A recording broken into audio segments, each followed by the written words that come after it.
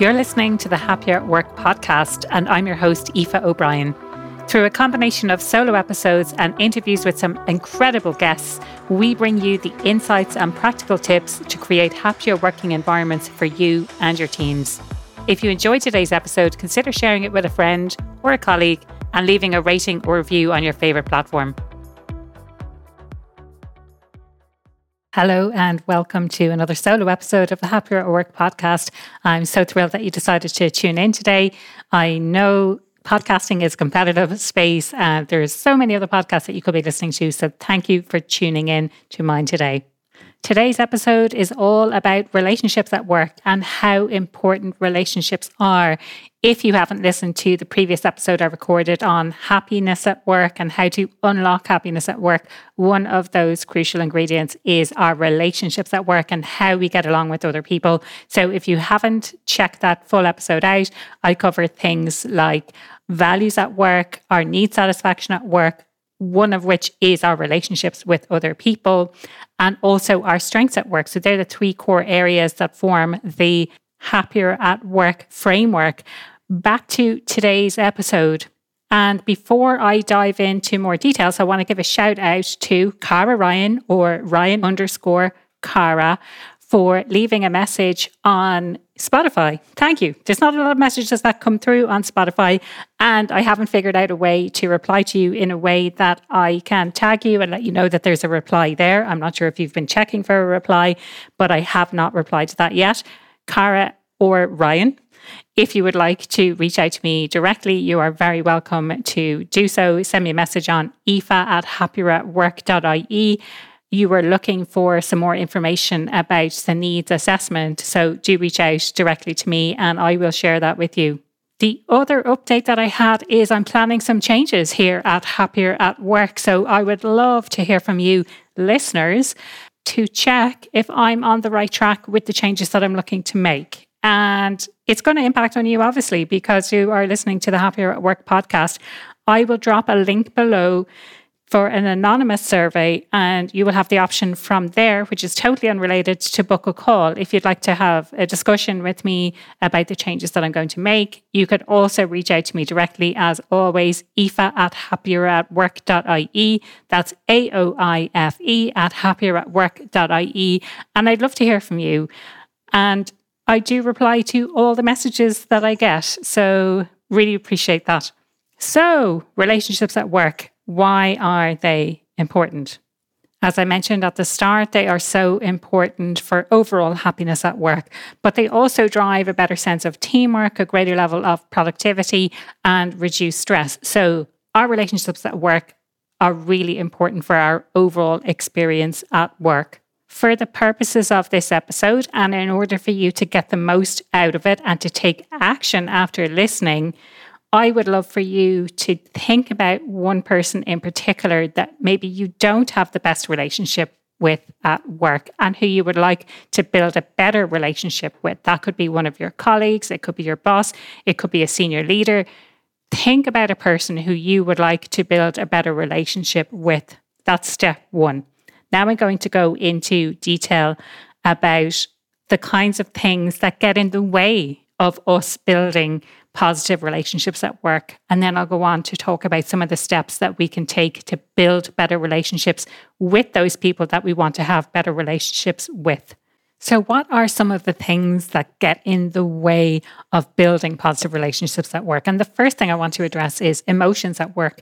If you haven't listened to the episode that I recorded with Dr. Lola Gershfield, it came out a few weeks ago and it was so enlightening about emotions, attachment dynamics, all of those kinds of things that impact on our relationships with people at work.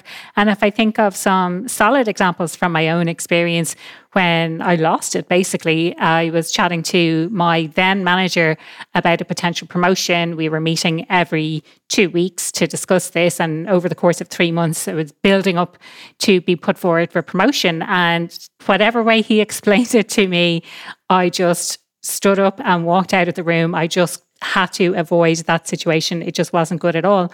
But that impacted on my ability to build a strong relationship with him. Not that I had a great relationship with him to begin with, but the emotions really got in the way of that. Another area is the over or under functioning.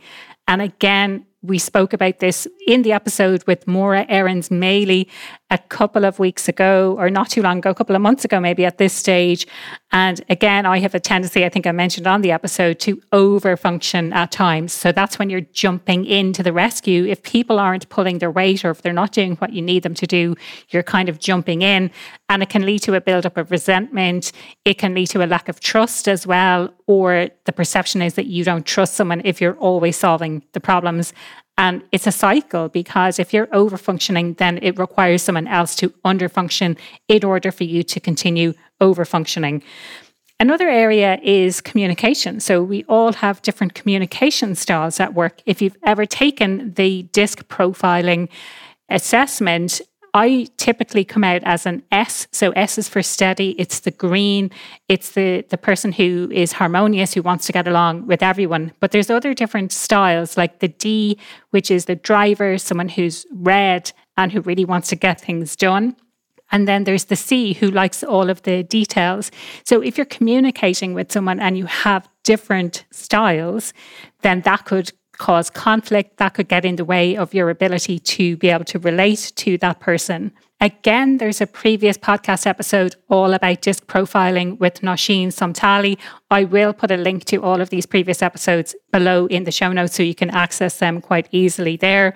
And from anything I've ever learned about communication, it's about thinking about the other person and how they like to be communicated with. So it's not about thinking about your preferred communication style, but communicating with someone else in their preferred communication style. Building on this then, if you haven't read the book Surrounded by Idiots, which I have read recently, and the title really grabbed my attention, because oftentimes I think we feel like we're in the right and we're the ones who are surrounded by other people who are idiots. So certainly the title got my attention, and it builds on this idea of the different communication styles and how people approach things differently, essentially. So it's not just about you being surrounded by idiots, about understanding how those different communication styles interact with each other, essentially. And this sort of comes into this idea of personality and personality differences at work. And when people have different personality styles, maybe someone just rubs you up the wrong way. Again, putting yourself in that person's shoes, thinking about what their intention is behind what they're doing. Are they deliberately trying to be malicious or facetious or whatever it is? Or are they trying to be helpful and that's just how they're coming across in their own personal way? Sometimes there are leadership issues which can cause things to get in the way of building good relationships. So imbalanced workload. And I have certainly had an imbalanced workload at work and have felt it was so unfair. It builds a sense of resentment among other people who are not having the same level of workload as you are. This was at a time when I wasn't really controlling my own workload. But it also then, you also have the sense of unfairness from the leaders as well. Maybe you're not getting the sense of recognition that you feel that you should be getting from leadership. And lack of recognition is causing a little bit of conflict, or it's causing, again, this idea of a bit of resentment for you. So how can you get that recognition, or how can you explain the level of recognition that you feel that you want?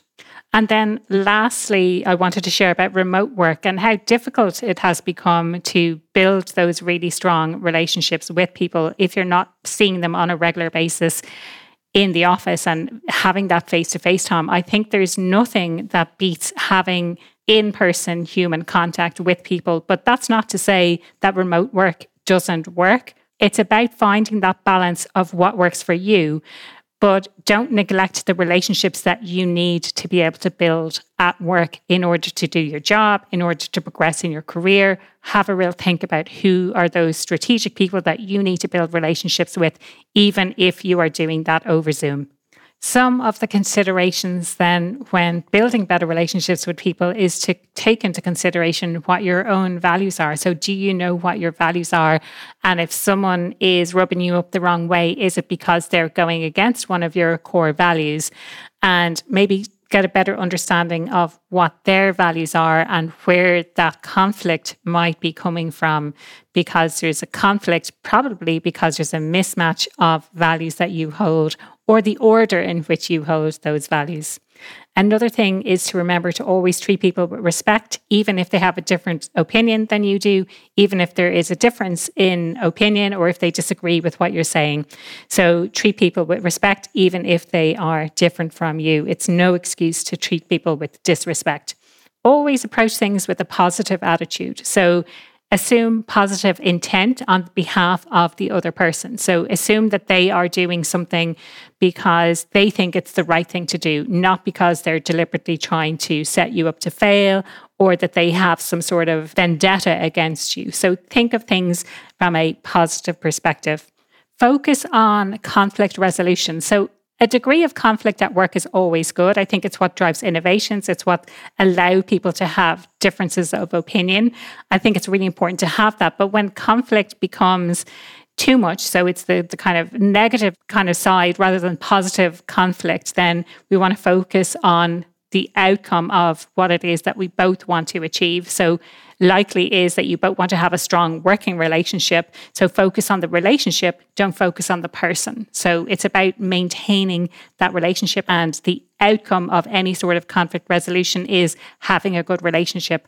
Have a plan for networking. So who are the people that you need to connect with, and how are you going to approach them? How are you going to build a relationship with them? Do you keep track of the people that you need to have a relationship with at work, or the ones that you want to connect with? Is there someone else in your organization that could connect you with them? If it's wider than your organization, if it's kind of in your industry, is there someone that you know who could connect you with someone who you would like to connect with as well? But it's really important to have a strategy in place when it comes to networking. I will be going into this in more detail on an upcoming episode with one of the guests that I have lined up, so do stay tuned for that. The other area then is to think about recognition. So this is not about recognition for yourself or lack of recognition for yourself, but rather thinking about who in your team can you recognize. So I love this old saying of givers get. So if you want something, then you need to give that to other people first. So go in with that attitude that I'm here to give, and without expectation of receiving, but the idea being that you would like to receive that, but there's no expectation that you necessarily will. It's likely that that will come back to you. Take personal responsibility for any mistakes that you have made, for issues that you have contributed to, and really just stand up and take responsibility for maintaining those positive relationships that you want to maintain. I mentioned in some of the pitfalls about communication, and I think it's important to understand that different people communicate in different ways.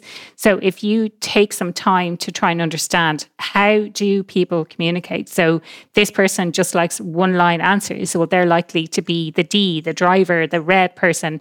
Think about how that will impact on your relationship with them if you communicate with them in the way that they like to be communicated with, rather than focusing on just yourself and how you like to be communicated with. And the last area I want to share about is trust. So I tend to give trust quite freely until someone breaks that trust in some way that I feel like I can't trust them anymore. But if you go in with an attitude of wanting to trust people, and maybe it's small stakes kind of trust, that you're trusting them with things that are not going to have a massive impact until you build up and trust them with bigger and bigger projects. But going in with an attitude of trust until someone breaks that trust. You'll have heard me say this so many times on the podcast, but the importance of setting really clear expectations about what is required, whether that is expectations around time, expectations around quality. It's so important to set those clear expectations so that you can have an honest conversation of where those expectations have been met and where those expectations have not been met, and that will foster trust. That is it for today's episode. I would love for you to get involved in the conversation. Head over to the website happieratwork.ie. All of my social links are there. I would love to know what you thought of today's episode and what's one thing that you will do differently today. If you've been listening to the Happier at Work podcast for a while, you'll know that I love to make the episodes as actionable as possible for you. I love bringing practical suggestions into the conversations that I have with my guests. But I always wondered, how easy is it to implement what you learn? Or how are you staying accountable for putting into practice what it is that you know about? So recently I've started partnering with skillding.com. That's skillding.com. Skillding's suite of digital tools is designed to help you remember the most actionable content from this episode when you need it most and track your improvements while you deliberately practice. With skillding.com, ensure that you're learning the right way. With their tools and resources, you'll have everything you need to make sure you're retaining the best of what you hear and applying it when it matters most. Head over to skillding.com/happier to check out the insights from today's episode. That was another episode of the Happier at Work podcast. And if you've made it this far, well done you. Thank you so much for taking the time out to listen to today's episode. If you did enjoy it, please consider leaving a rating, a review, or share it with a friend. I would love for you to get involved in the conversation. And also, if you'd like to know more about how I can help you or your business, head on over to happieratwork.ie.